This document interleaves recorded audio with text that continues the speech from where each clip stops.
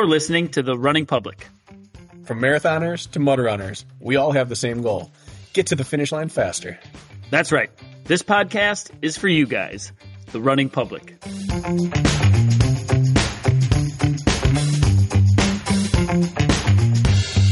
This is The Running Public's Training Tuesday.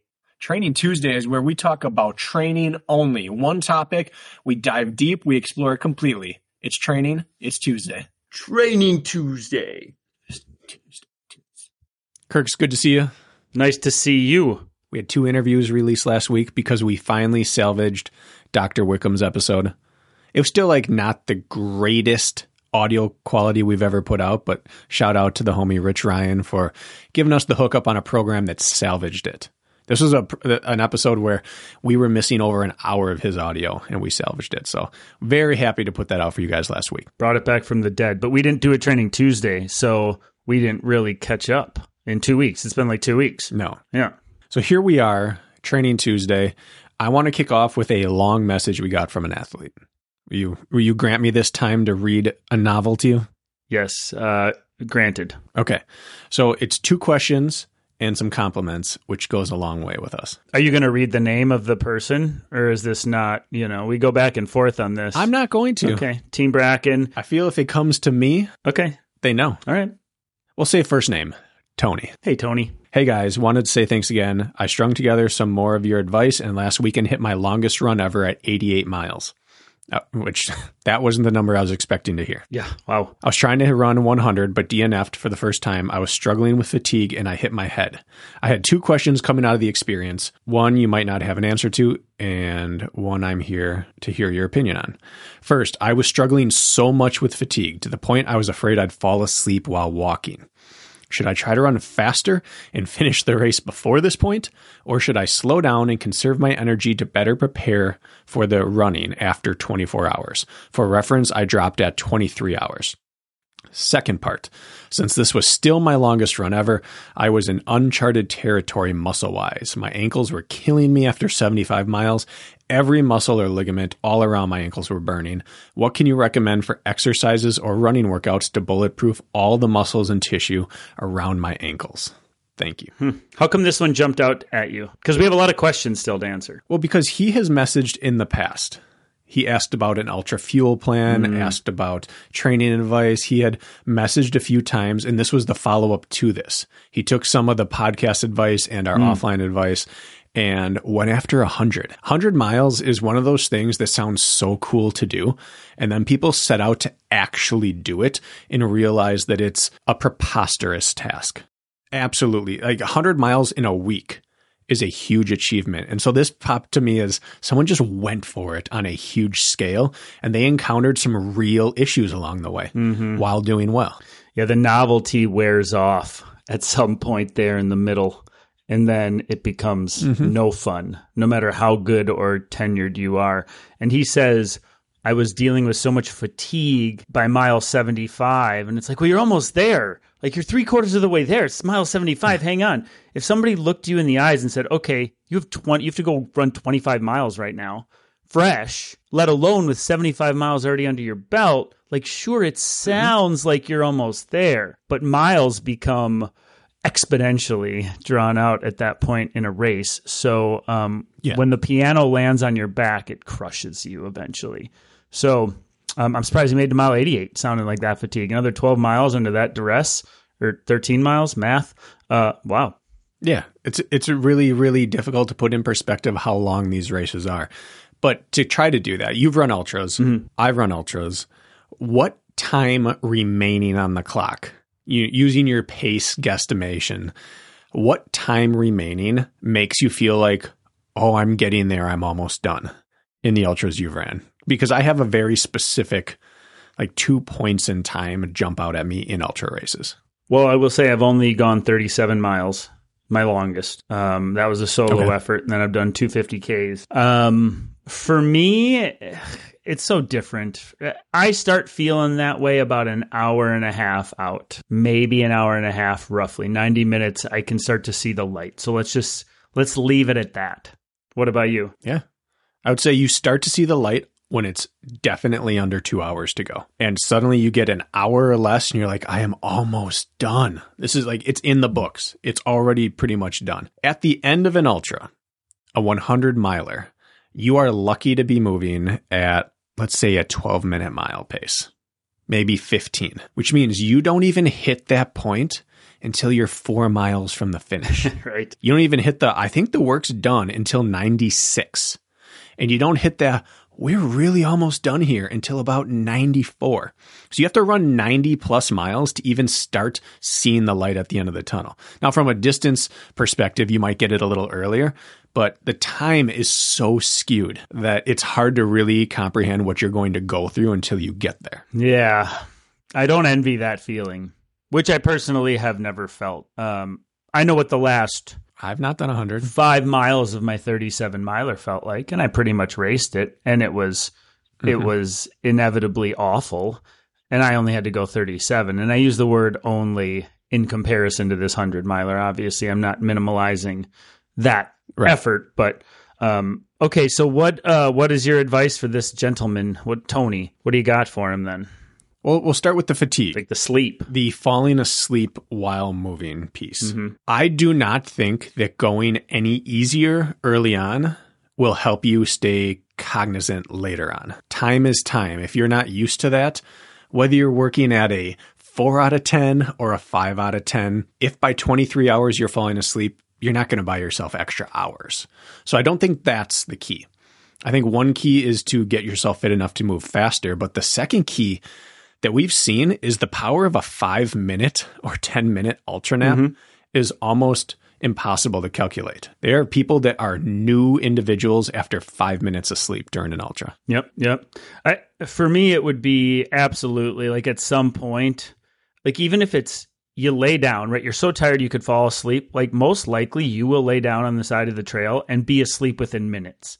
Probably, if you're sleepwalking or sleep running, and you hear the best describe this, by the way, for those of you listening, you'll hear a Courtney DeWalter be like, I was so tired, I thought I'd fall asleep while on my feet. Like this happens to even the best. So it's not like, and she has she fallen asleep and bit it?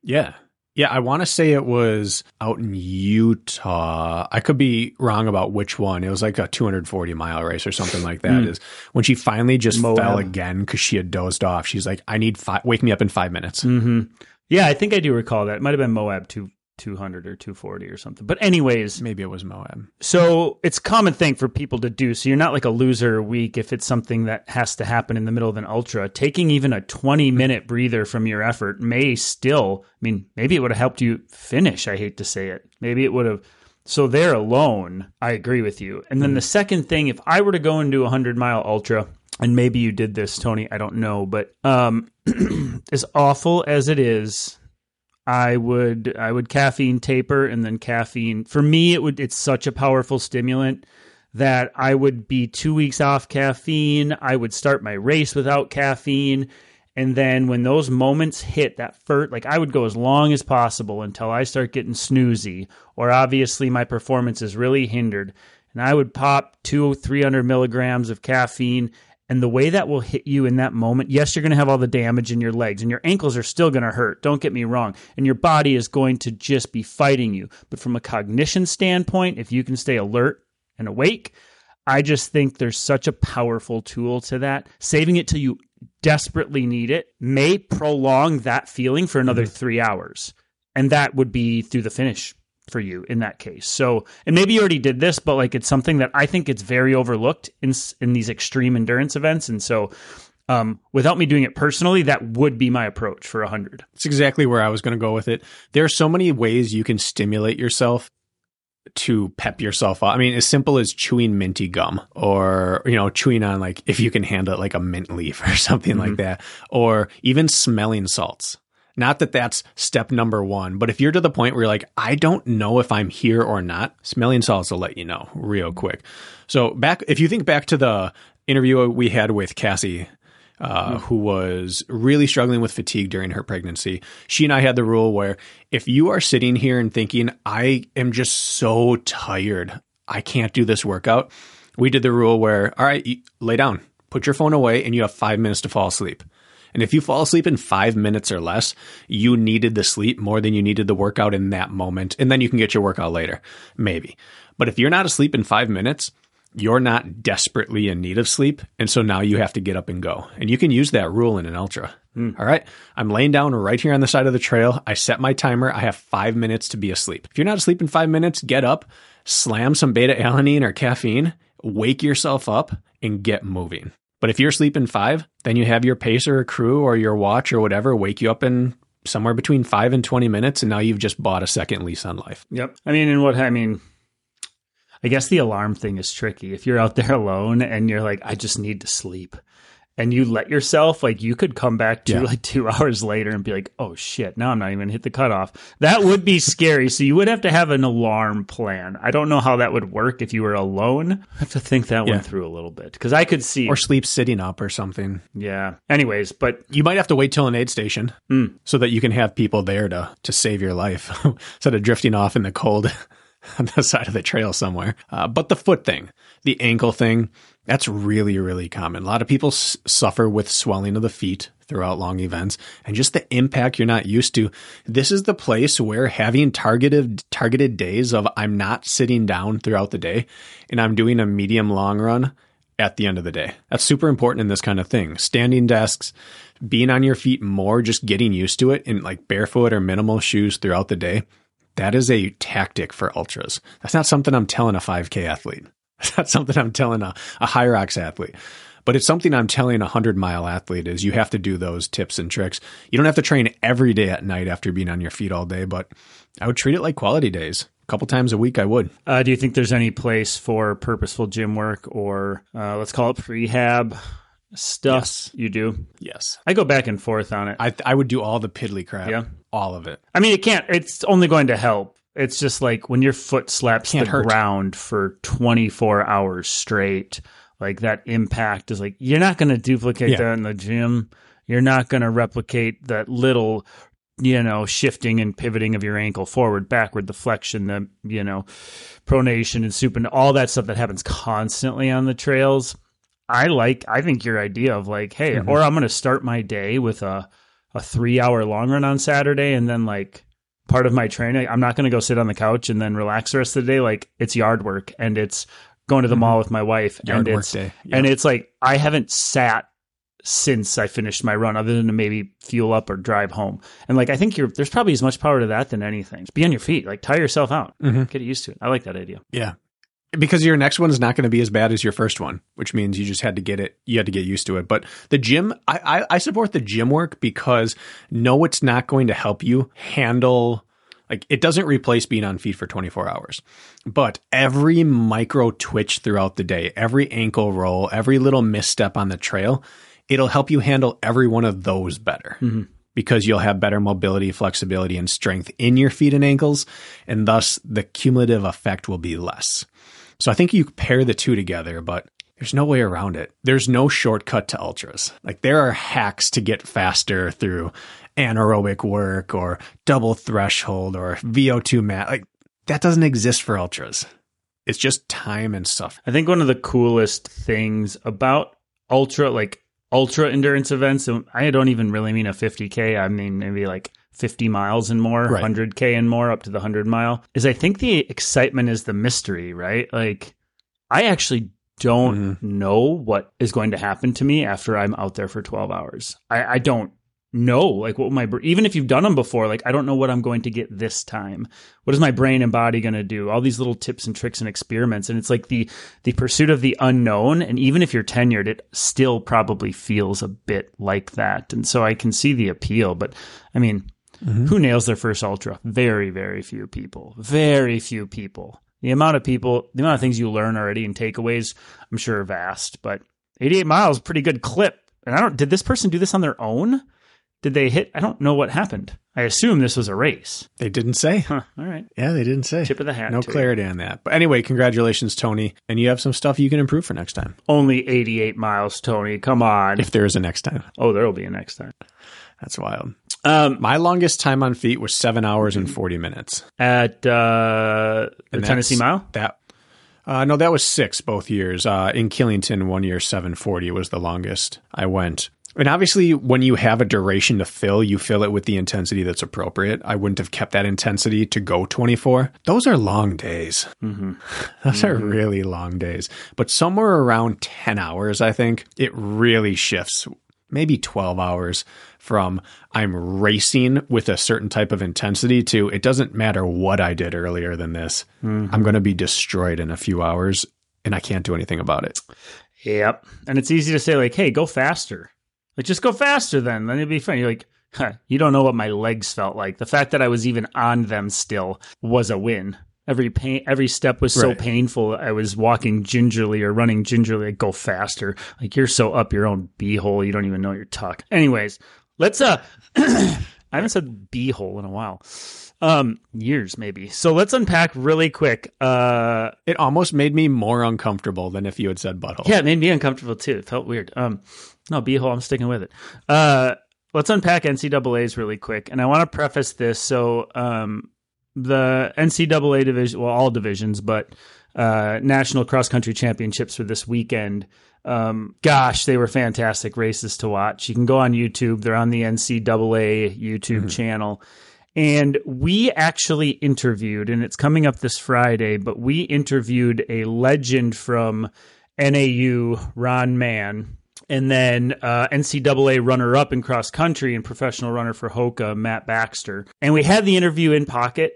And we were hoping, honestly, a little bit that NAU, Matt Baxter's an NAU alum as well, that NAU would win the men and women's side. So we chose not to release. Can I pause you right now? If you haven't watched and you don't want a spoiler, fast forward like 5 to 10 minutes and then listen again because we're about to spoil things. Oh, my bad. Sorry. Okay.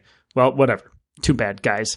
And so Bracken sort of approached me with the idea and said, hey, let's wait to release this episode in case NAU pulls this off and wins both the men's and women's races. After just talking, they released a book called Running Up the Mountain. We have a great conversation with them. Anyways, so we were secretly hoping to make it work. NAU didn't win either race. Our grand plan didn't come together. I think we're the ones who jinxed it by holding out the episode. We're releasing it Friday, and it's a great conversation. But anyways, I felt more invested in the NCAAs, just hoping that NAU would win both sides after chatting with those two people. So what are your thoughts? My thoughts are that it was the most impressive team victory I've ever seen on the women's side. And when we were talking with Ron Mann, who is a legend of the coaching sport, he and Matt Baxter both made the comment that people are going to have to run selflessly, and it's really a team race in cross country. And we were saying, how do you explain that to someone on the outside who would just say, listen, it's your fastest people run their fastest, and that's your best way of doing it. It doesn't make sense. And they explained it, and you have to listen to the episode to find out. But NC State proved what they were saying. NC State had their second runner injured and declared ineligible for the race the week of the race, like 3 days out. And she took third place individually last year in the meet. So they lost the third best on paper runner in the nation and instantly went to afterthought for the title contention, and they won the meet by 1 point over NAU, which means they replaced their second runner with their sixth runner and still won the meet. It was just the most incredible performance of an all-around team, just staying on it and everyone doing their part and overperforming that I've ever seen, especially since Caitlin Toohey didn't take first or second or third or fourth. In no world did anyone think she'd take worse than second. And she had her lowest finish in years in cross country, and the team still won. It was astounding. She took fifth and was back as far as 11th with like a K to go and pounded home. I watched her kick past a few people in the last quarter mile. And even though Caitlin Toohey didn't win or take second, as she was probably hoping, she can count at least probably 4 or 5 what I call kills in the last K or two. That they won by 1 point. They beat NAU by 1 point, which is as close of a margin of victory as you can get, of course, other than going to the tiebreaker. And so it was impressive. And there was some rumors of Caitlin Toohey maybe being a little under the weather and not feeling like herself, is what I kind of saw after the fact. Yeah, she got sick, actually sick. Like sick, yeah, the fact that she ran as well as she did. But I don't think most that never did cross-country scoring type racing in their career, like replacing your second best runner who finishes seconds behind Tui often in most of these cross-country races. She's fantastic. You'll see Tui, and then you'll see, what's her name? The woman who couldn't race? It's slipping me right now. Caitlin Chamil. Anyways, replacing your Kelsey.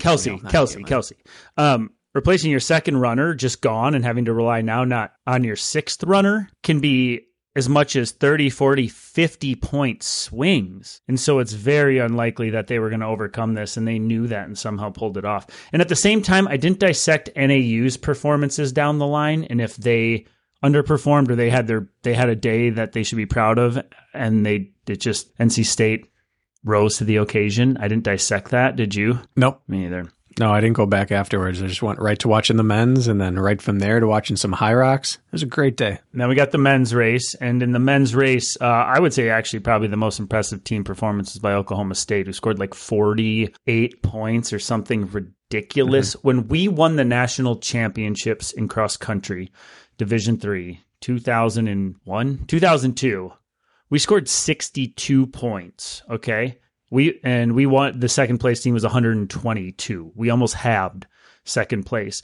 And it was the fourth lowest score in NCAA Division III history. And, NCAA had been going on Division III, 40 years or so, whatever it was. 62 points got us the fourth lowest score in NCAA Division III history. I don't know how low the lowest Division I score is by any team, but they scored in the 40s, which is unbelievable. We have to look that up. I don't know the best score. Do you? Yeah. In history? No, I don't. I don't know. Anyways, it was supposed to be a battle, like a coin flip between NAU and Oklahoma State, and Oklahoma State absolutely obliterated everybody. Wasn't even close. Nope, not close. Mm-hmm. And the racing, like watching the turnover and the speed, like it's really hard to appreciate sometimes, but I felt like however this course laid out and the camera work, like you could see the speed, and you can't often do that when you watch running. I don't know if you picked up on that, but it was like, look at these guys and these girls running. It's unbelievable. Did you pick up on it like more than normal? Yeah. At least I did. Just across the board, everyone's so fast. Parker Valby came through 5K at like 15:44. That's 2 seconds off my road PR that I kicked all the way in to get. And she still has another K to go. Like these people are incredible. Yeah, I think the men through 8K were 22:55 through 8K. I don't know what pace does it even come out to, but it's a rolling hill course. So it's just like, what does 22:55 come out to? I think they were even quicker than that through. Yeah, 4:35 pace. But it was 22 something. Unbelievable. It's gross. Watch. This was nostalgic for me as well, because you don't know this, but my very first D1 invitational cross country race was at University of Virginia on that course. Oh, did not know. So young 18-year-old Bracken lined up in between UVA and Duke, and I looked left and right during our strides right before the race and just realized I am so far out of my depth. And the first mile, as you could see, is pretty downhill. Mm-hmm. And I was like fifth from last, and 2 of the 5 were my teammates. And then the course gets hit, and they didn't show it. I mean, they showed some of the hills on course, but the athletes didn't show how hilly it was. I remember crawling my pace up the final 2 hills, and you had people closing in like 250 for their final kilometer. I was running like 620 pace my final kilometer there, and they're running like 430. It was just ridiculous, but it was cool to see. Like that's where my college running career began, was on that course. Huh. It was this huge rude awakening. And then to see the top of the food chain doing the same thing on the same course at an entire universe difference of performance level was pretty cool. Like every turn, I was like, I remember that. I felt terrible there. Arms pumping up those hills, knees driving, like just gritty racing. And the best part, and then we'll stop gushing over the NCAAs, but it wasn't, people went out and raced. It wasn't pack racing. It wasn't like, let's sit and wait for something to break open and then it breaks open a 2K before the finish. It was like, as soon as the gun went off, the race was on. So the field strung out. Things got real very quickly, and it became like, it just became like as pure as cross country should be. It wasn't a sit and kick race. It was, pretty soon it was down to a group of 10 and then 6 and then 4 and then 2. And then it was just like the way you want to see it. At least I enjoyed watching it that way. The pain on their face, the grimaces through the last K, just freaking awesome. People falling at the finish line again. There was one man who literally just laid on his back and didn't move. Like his head's hanging. They're carrying him off course. Like we gotta follow up and see if this guy's okay. Like There's just I forget that finishing line at the end. That was the worst. Go ahead. That was the worst injured person carry I've ever watched happen. It was horrible. First person tried to grab him by the back of his head while the other one had him by his feet. And the next person picked him up by his wrists and he's just flopping like he was on a spit. Like this is really, really not great. No, but just the level of push, and not that I like seeing athletes wobbling and then falling and crawling across the finish line, but I counted I don't know, 6. Maybe one person just swerved into the crowd, never came back out in the final stretch. Just like, oh my goodness.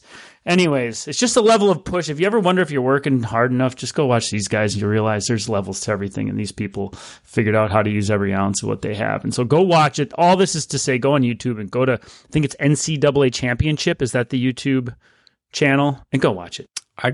NCAA something, yeah. Anything else you want to talk about with that?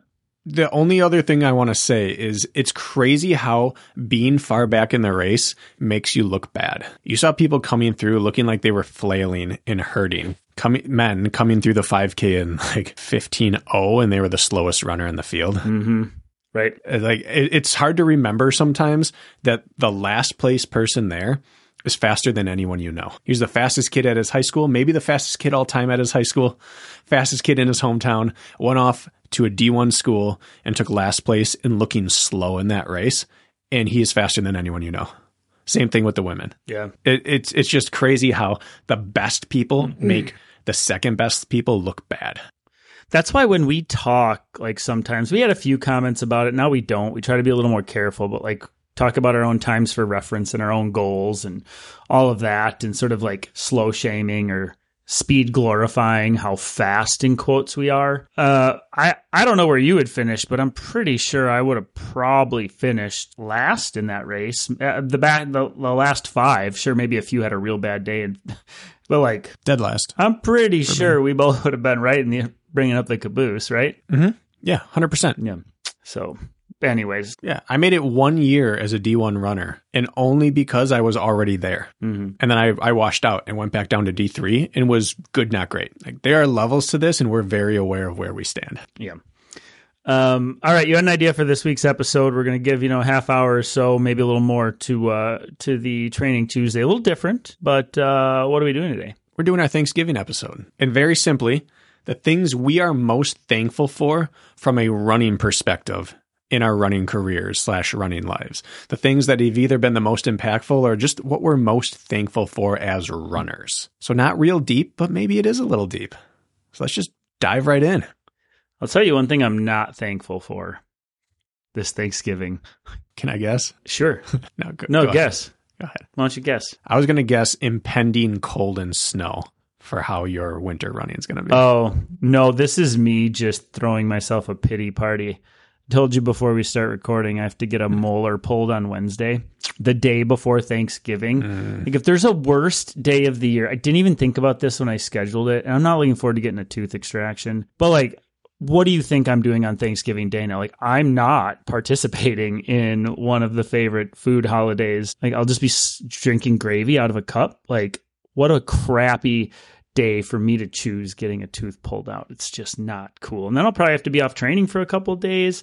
Like, just wanted to just throw You're not going to be able to do a turkey trot? I don't think so, let alone eat turkey. Like, it's just not cool. Oh. So I'm not thankful for that, but I'm thankful for good dentists, I guess. Maybe it will spin. I don't even know. All right. Now I got that out of the way. What are you thankful for, Bracken? Kick this thing off. So going in a very philosophical direction, as a runner, I'm incredibly thankful for my parents, not for genetics, not for what they gave me like as a runner, but because they supported my running and they chose to embrace it. My dad was a D1 quarterback and had a cup of coffee in the NFL. My mom was a volleyball player, softball player, sprinter. My dad's brother was his wide receiver in college at the D1 level. Do you know how difficult that could be in some families to come from a basketball, baseball, football family and have your sons run? That wouldn't necessarily be supported. They would have been put right into football at an early age and pushed to stay that as long as possible. And if you listen to my episode, you understood that, and it's probably time to go back and listen for any of the new viewers to Kirk and our episode on the Get to Know Your Host, but I wasn't pushed into anything but gymnastics early on. and that was to learn how to fall and learn how to be comfortable in space. So I played baseball, I played basketball, but eventually I wasn't good enough to do them at the highest level. I even tried baseball in college and got cut from 2 different teams. And it'd be really easy for a dad to say, come on, son, you don't need to go out for cross country. But they supported it wholeheartedly and then supported me to try to go after it as a career. So that's probably the single best thing that I can be thankful for, because I wouldn't be sitting here today if my parents hadn't supported so, what even is the word? Like wholeheartedly and without ever second guessing it. They just went all in on learning the sport of distance running and supporting it. Well, I don't believe Pete listens to the podcast, but your mother does, right? So maybe she'll hear this. Nope. Yeah. Yeah. Well, and she knew running a bit. Her dad was a cross country coach. But my dad's side, that wasn't a thing. It was football. Yeah. Well, my father, Pete, does not listen to the podcast either. We both have dads named Pete. Fun fact. My mom will chime in once in a while. She'll check in. She barely knows how to listen to a podcast. But, if we're going to start from the beginning, it starts with my dad as well. My mom was a non-athlete. I don't think my mom's worked out a day in her life since she got done cheerleading in high school. She might go for a walk down the street. So I've been supported by my mother endlessly, but my father was a state champ in high school in cross country. And he had this old scrapbook that his mother kept of his newspaper clippings in the small town of Oconto, Wisconsin. And the front page was DeWint and Company takes state.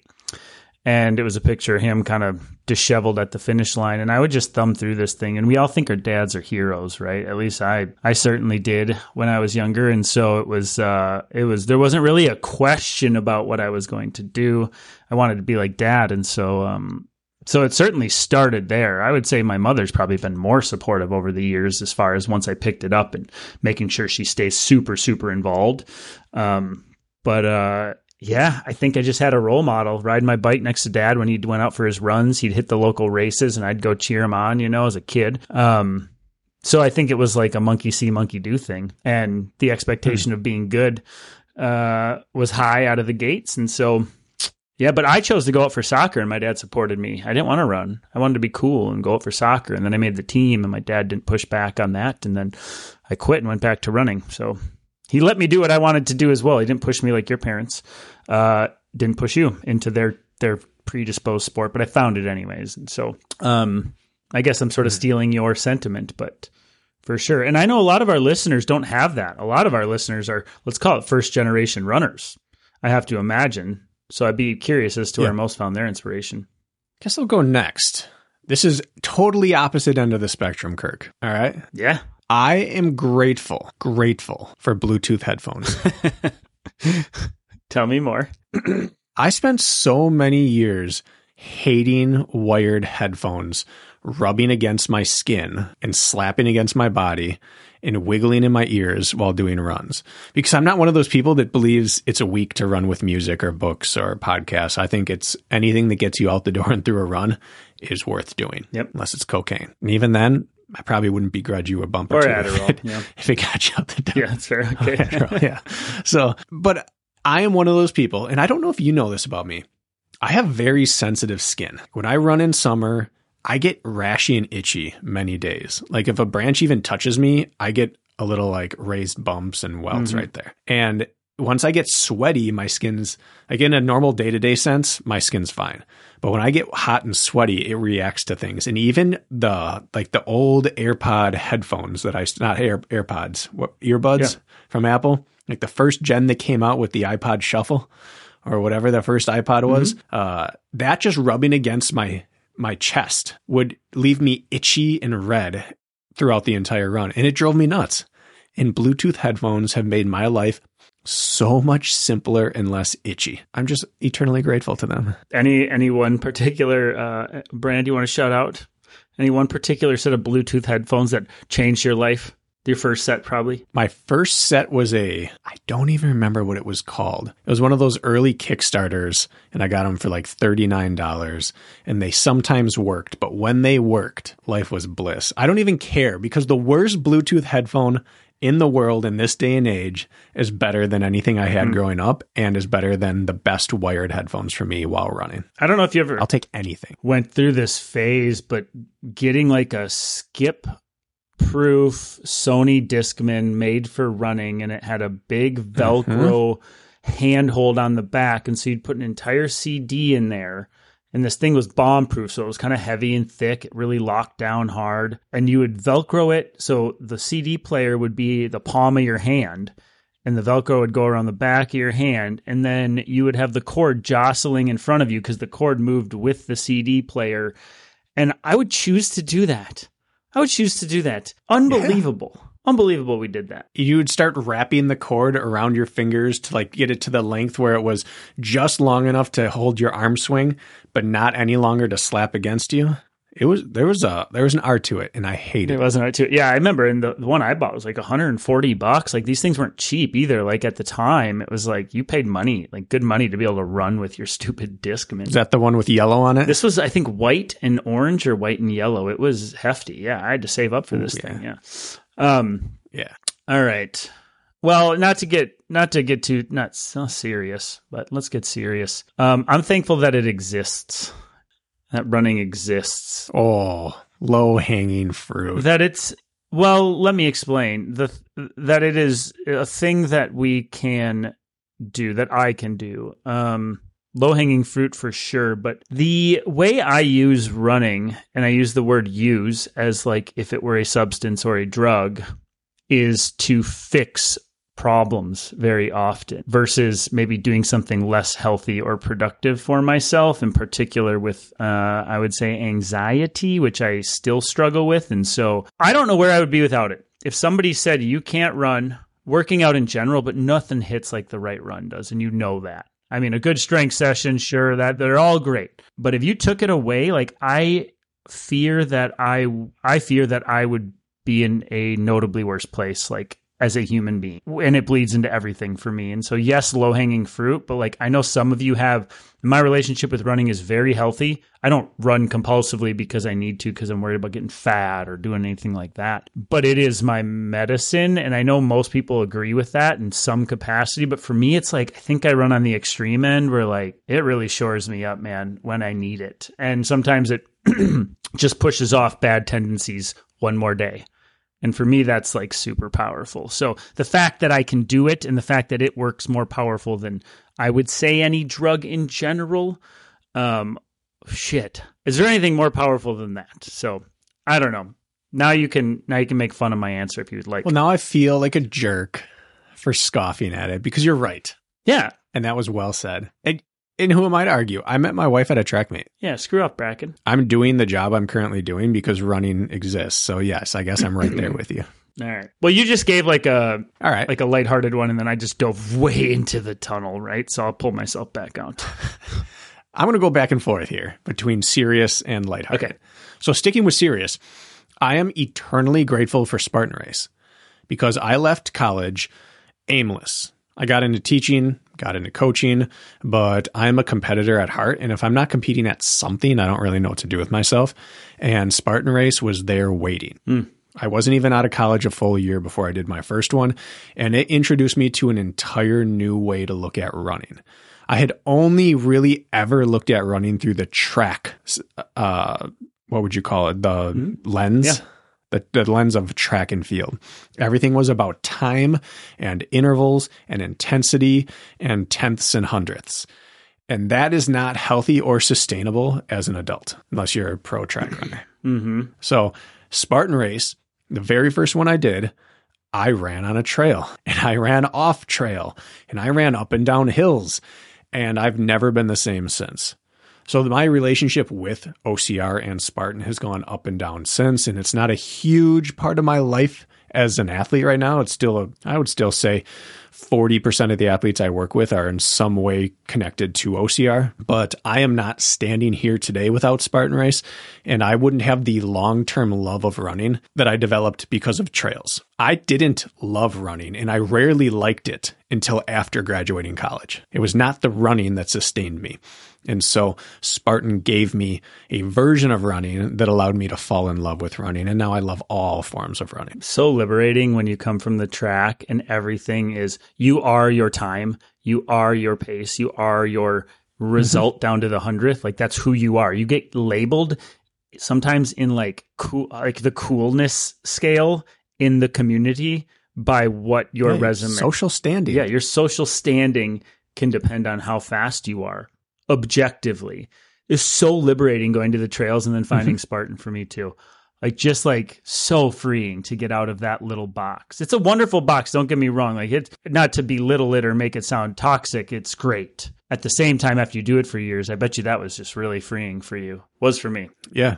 Yeah. And looking back, there were signs that I was meant to be on the trails. Whenever someone got to choose a run, I'd choose the rolliest run or the run that included the most path or trail, but I didn't really, you're not thinking about that. So I didn't notice it. That's just what I defaulted to without even really ever realizing it. And then Spartan opened my eyes to there's a way to enjoy running. This is wild. And it's funny because I went to a sport that included less running than the sport I was in order to find running. I don't even know if I was a runner in college. I was an 800-meter track athlete. I ran every single day, but I wasn't a runner.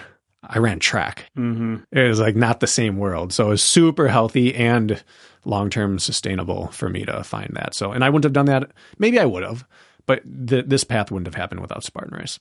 In track season, were you running much further than 4 to 6 miles at a crack? Because you did dip up to the 15, so you probably were going for 8 miles. Do 6 to 7. Yeah, you weren't going further than that though, right? You weren't doing any sort of. No, endurance. we trained as 4-8 guys. Okay, right. Because I remember our 800 guys would go up for like 4 miles. So my long run during the week was 7. Okay. Yeah.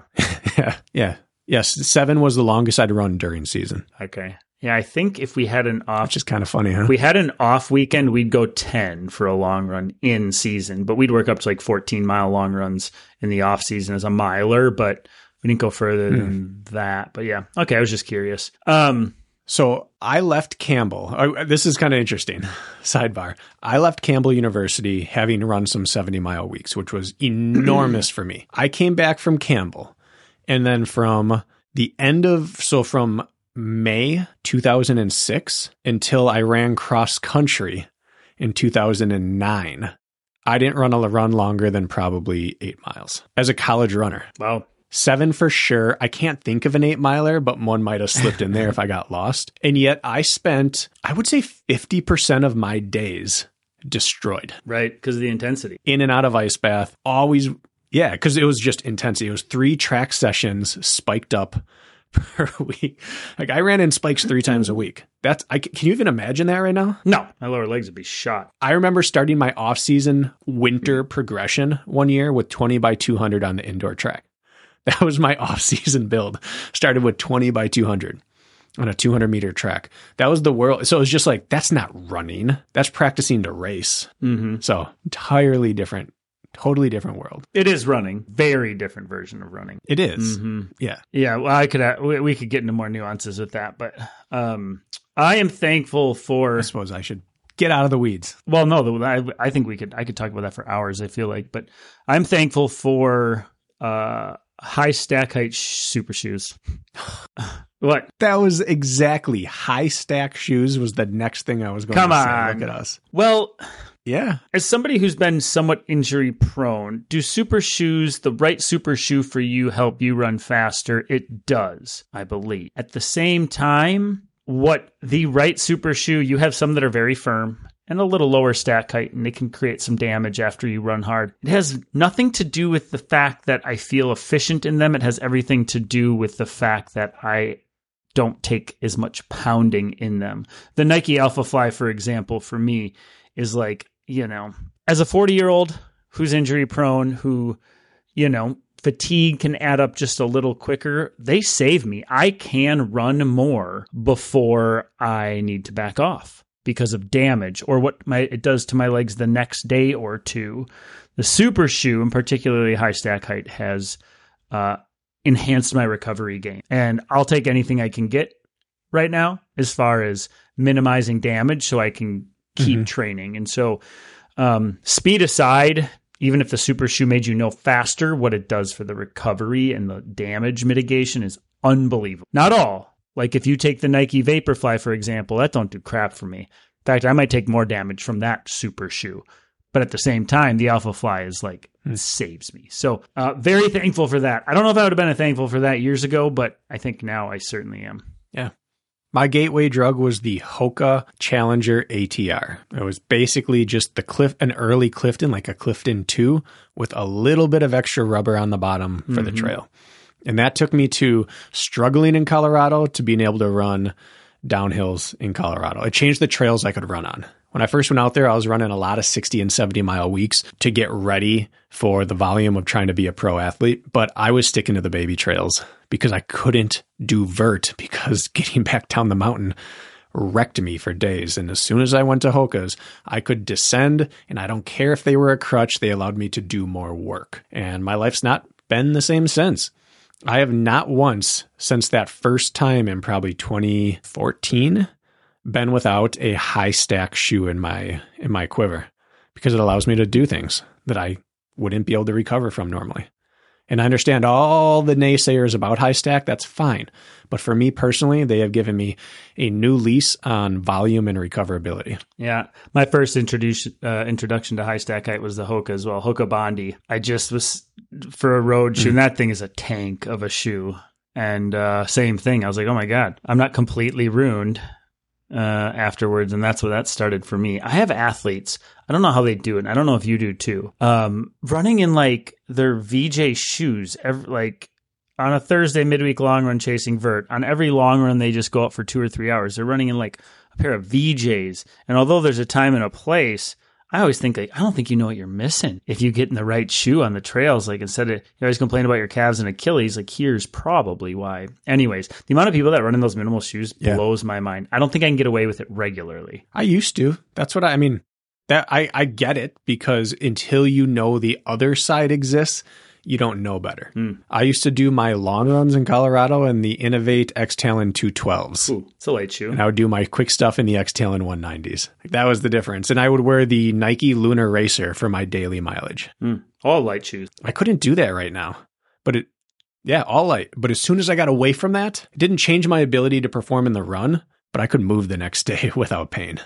That was the big difference. What shoe are you really into right now to help save your legs? You know what shoe I'm really into right now, Kirk? What? The Hoka Tecton X1. Oh, you even wearing it on the roads? I was not. No, I haven't. I was not a fan of the Tecton. I thought it was okay, but I didn't think it was. Maybe it was my first perception of it. I was hoping for some super shoe attributes, but on the trail, and it's not. Yep. And it was kind of firm, and I didn't want that. I was used to the Speed Goat. But as it broke in, and as I changed my expectations of what that shoe is, it has really grown on me. For like it's not a racer for me. Me either. But it does shockingly well on technical terrain. It really protects my feet because of the plates in there on sharp rocks. It's surprisingly competent downhill. I just like it. For like a nice steady long run on terrain. So this is the first Hoka. Yeah. This is the first Hoka I've ever had where it had a break-in period. And I think that was part of it. It needed like 100 miles to really start coming into its own. And I usually don't have much tolerance for that. All right. I was just curious there. My eternal gratefulness will be towards the original Nike Alpha Fly, that shoe. I will try to buy that shoe 10 years from now. Not any updated models, not any new models.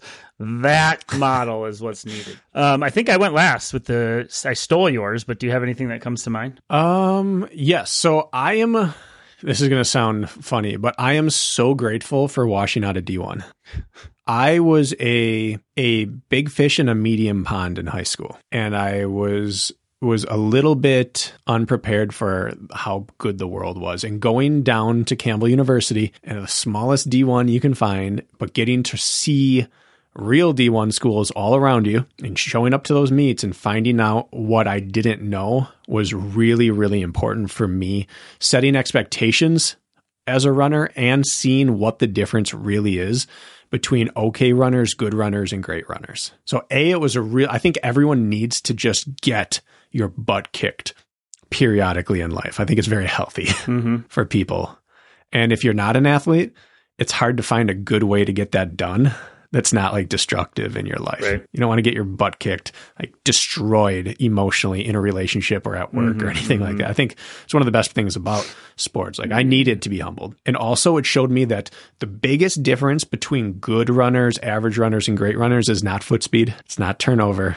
It's staying power. Oh, stay power is king. And that was really, really important for me to see. That I could hang with these really great runners in short intervals. And that was it. Yeah. And so like at our core attribute, I could run just as fast as them. And I was not even within like 2 or 3 deviations of them as a 10K runner.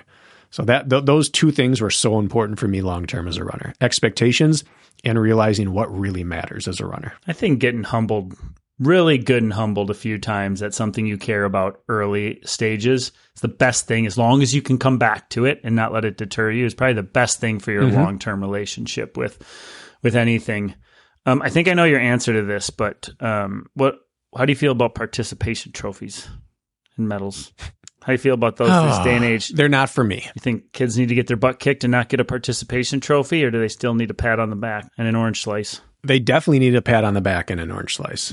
I think participation awards for kids is fantastic, as long as there is also a shinier, brighter reward for winning. Yep. I think that it's important to recognize that showing up and trying hard is really commendable. And I also think it's important to recognize greatness at any walk of life. We need to be special without sports, but we all shouldn't be the same level of special at every activity. Otherwise it dilutes like a true sense of scope of what the world is. If any of that makes sense. Makes perfect sense. I agree with you. One of the few things that, like, for example, Spartan Race gets right, and I know you throw out your medals and often even your plaques that you've won, but here's your medal. You've completed the task. That's your participation trophy. And there's a bigger, shinier object to be attained if you place, for example. So I agree with you, but I think participation trophies across the board alone, I don't know. I think you don't want to live in delusion, and sometimes it's easy for kids to do that. So I think there's a fine line, right? All right, we don't need to get into that too far. I am thankful for Strava, but I'm thankful for Strava's fitness score specifically. So, and I think it used to be called the Suffer score. Now I think it's your fitness score. What is it? Your effort? I'm going to look it up. I just did what is it? They label that damage. I can't even tell you. I did mile repeats today. Let's see what it says. It says my relative effort. That's what they have, a relative effort score. Relative effort. That tells you how hard you worked that day. And I will say that one feature, when I look at the week as a whole, has helped me gauge progression really, really well. So I can take a look at what I've done this week, and it can add up my relative effort and say, hey, you worked 300 points of effort this week. This is a notable bump. You might want to consider chilling the rest of the week. Or, oh my God, I worked very hard last week. I swung too hard and overreached. Maybe I should, based on my heart rate data, this is coming from my heart rate data paired with my Strava telling me how hard I worked this week, allows me to make decisions the next week based on a very objective measure of just how much output I put out the previous week. And for me, that's been really helpful. It's been helpful. I'm starting my 6th week back to running after taking a week off. And I've made it a point to gradually increase my Strava relative effort score for the week. And here I am 6 weeks in. I just popped a decent workout this morning, and I'm not reaching too far too early. So the Strava relative effort score, and then it sums up your weekly total. It's all I look at now to keep myself in check or know, hey, it's time to push, or hey, it's time to back off. Been a huge tool. That's simple. I like that. I wasn't planning on doing Strava. Not that we were planning any of this, but I'm going to say Strava as well, but a different feature, segments. Segments for me, especially as a trail runner, have really, really simplified the way I can approach before, during, and after workouts, because it's no longer I'm doing this figure 8 loop on the cross country course, and I'm hitting this uphill and this downhill, and I have to hit split on my watch every time I start and finish one. And then after the workout, go down and try to remember and match up. All right, at 11 minutes in, I think I hit the first hill roughly. So now every third split should be an uphill, and every third after that, You don't have to do that anymore. I just press start on my GPS watch and I run what I'm going to run. And as soon as I'm done, it tells me every other time I've ever run every segment on that. And I can create my hill, uphill, downhill, up and downhill in both orders, segments for all my workouts. And then it just has this historical context for everything I've ever done on that. And that is the feature I use more than anything else for hill reps and interval work is the segment feature. I still hit my lap button. I can't help myself. You don't? Sometimes I do. I mean, I shouldn't say sometimes. I hit it. I check it at the top compared to so that I know during the workout how I'm doing. But there's no guesswork after the fact. Yep. It just automatically does it for me. Especially hill reps for some reason. That's probably where I lean on it the most. Yeah. Also thankful for GPS watches. What a game changer. Tell you what. 100%. Unbelievable. All right. Did you steal mine or does that count as yours or mine? Or I think you should. I piggybacked. Mm-hmm. Okay. These two are at odds for each other. So I already said I'm super thankful for trails. So I'm also going to say I am super thankful for treadmills. The moment I bought a treadmill when we had Braden, who is our oldest, soon as I got a treadmill, my life got better and easier. And I've never been without a treadmill one moment of my life since. And the ability to, if I have 1 hour free and I'm sitting on the couch, I can get 59 minutes of work in. Run upstairs, put my clothes on, run downstairs, pop a shoe on, and start running. It's just the most time efficient running machine on earth, and you can do anything on it other than downhill work. And even that, you could do gradual downhill work. So other than bomb downhill, you can do almost anything, I guess, technical terrain. You can get 95% of the way there on a treadmill. And even though I don't love the treadmill always, I love the treadmill for what it can do. Yeah, me too. It gets a bad rap. I still get athletes who will check in and be like, yeah, I went on the treadmill today. I know I'm a wimp, but it was raining out. And like, there's this like general sort of sentiment about you're like a loser or lame if you choose the treadmill. But over the years, I've changed my tune with that. I don't care at all. I think if it gets you out the door and it gets the work done and you're not relying on it every day, if you're running on terrain and you're going to race nasty Spartan races, then yeah, you might need to get out in the winter and run in some crappy snow. That's going to help you. But if that's not you, and it's snowing out and you race high rocks, which is on a flat concrete, track, okay. Hit your treadmill, not hate your life. You'll get more out of the session. So I agree with you. Exactly. Well, we don't want to make this Training Tuesday too long, so I think we just need to say the inevitable here. Should we just do the next cliche thing? Sure. Which is thankful for... It had to be said at some point. This podcast, each other, our listeners, what it has done for us in the past... Well, are we going on almost 4 years in January? Holy smokes. I'm going to take you guys back in time to pre-pandemic, pre-podcast. Kirk DeWint went into the gym with clients at 6 a.m., 4 days a week. Kirk DeWint stayed at the gym 3 or 4 nights a week till 8:30 p.m. with clients, individual. I ran some coaching, of course. I had, roughly 15, 20 athletes or people in general fitness online, but I had early alarms. I had late nights home. I had Chipotle bowls right before bed because that's all I had time for because I had to get up again at 5 the next morning. And not that I don't get up early now and not that I don't run even a busier or crazier schedule, but I'm in the gym a third of the time I was before we started this podcast. I make the majority of my living run coaching and talking into a microphone. And I'm way less stressed over it. And it can be done on my time. And that's all unexpected. Right? I don't get home at 9 o'clock at night anymore because I'm not training clients in the gym late. Do you know how thankful I am for that? How thankful my wife is for that? That we can have dinner at a decent hour every evening and I don't have to look at the clock at 8:30 at night already and be like, well, I got to get up in 8 hours. We got to go right to bed every single day and living on just 20-minute power naps, all that. I don't mean to paint that picture, but that's the of a busy personal trainer. That is the life. Mornings and evenings and some middays. So anyways, I still work a lot of hours, probably more than I should. And I work weekends a lot because our athletes race on the weekend. And there's always gray area to transformation. But with that said, like my career is transformed because of this podcast and coaching athletes. And I run notably more athletes now. I'd say I feel much more rewarding through that. And then, being able to make a living doing something that doesn't feel like work all of the time, pretty lucky. So I know I'm kind of stealing a lot of your probably sentiments as well, but God, I'm thankful for that. Yeah. Yeah. And so I'll just put it through my lens then. Yeah. Let's flash back to where Lisa had kind of left off with and where you and I had talked about our financial journey. When I left Colorado with the family and said we can no longer try to make this off of just running and some coaching on the side. And then a year later, I left Leaderboard, and Lisa and I filed for our LLC and started our own coaching company. 1 year into that, we bought our home, and then COVID hit. And COVID hit, and on the day Spartan Race canceled their season, I lost 50% of our clients. Within 2 weeks of that, I would say 50% were gone. And then marathons, everything started dropping out. And by month 2, we had lost 70% of our clients. Anyone who was there just to get to a race or to do a series of races, not for a lifestyle, but for performance at a race, they left. And they were watching their budget as well. Had a new with mortgage, work potential changes and all of that. Yeah. Everybody was watching costs, and that's factored in too. Yeah.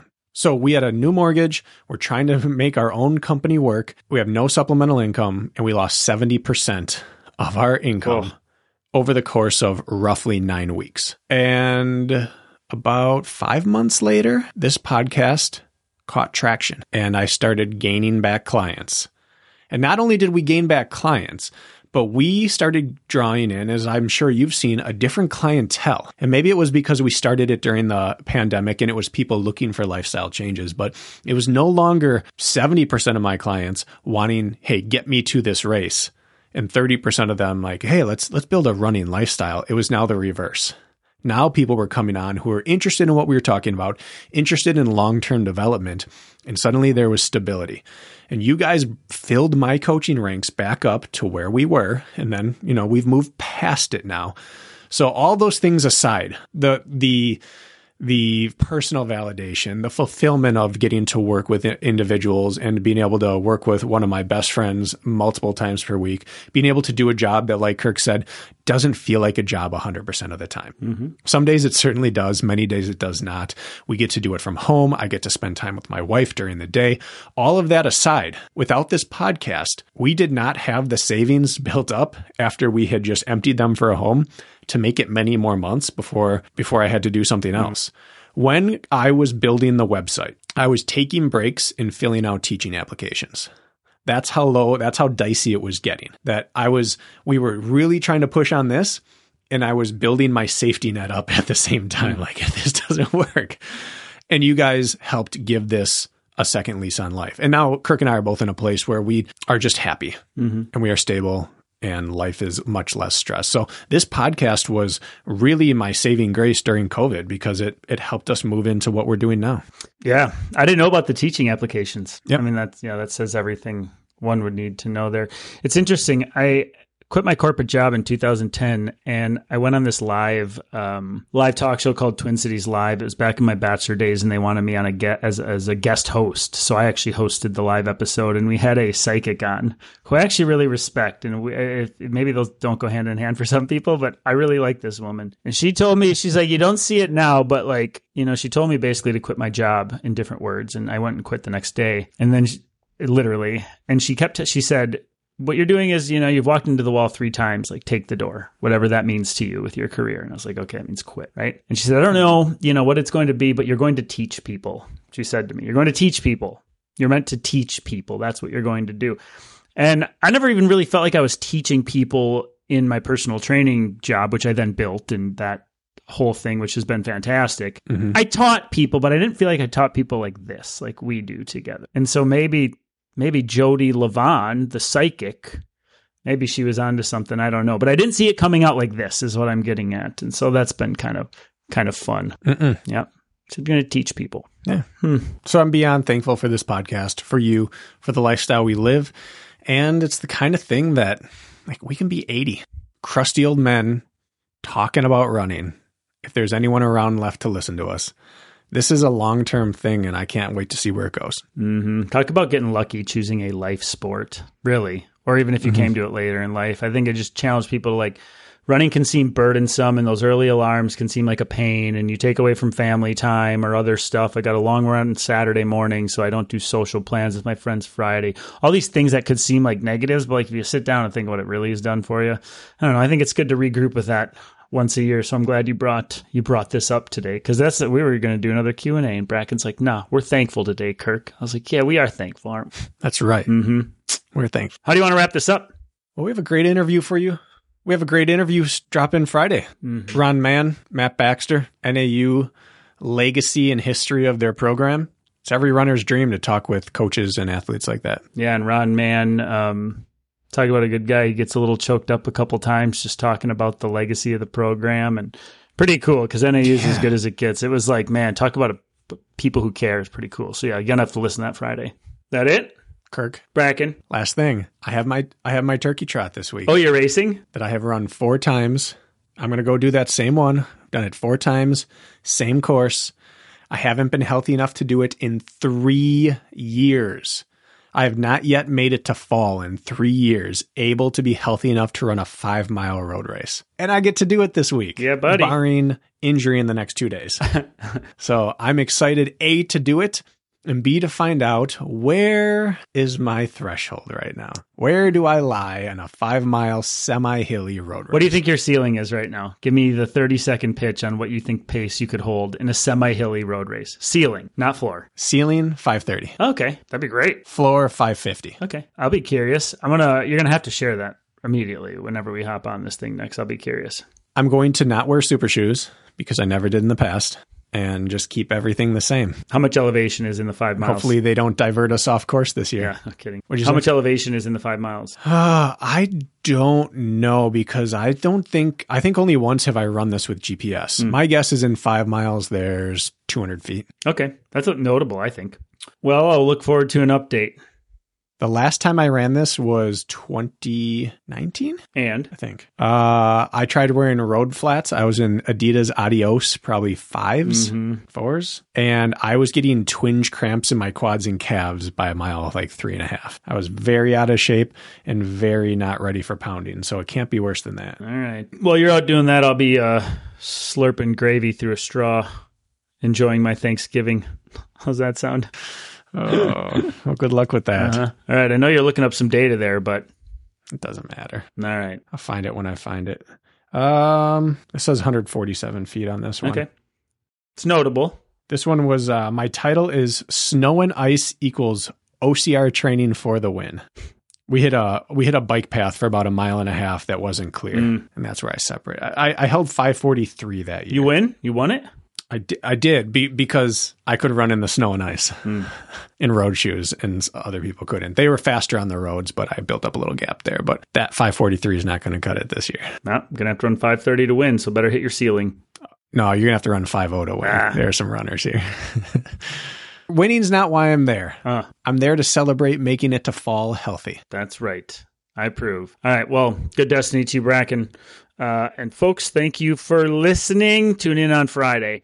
I'll see you.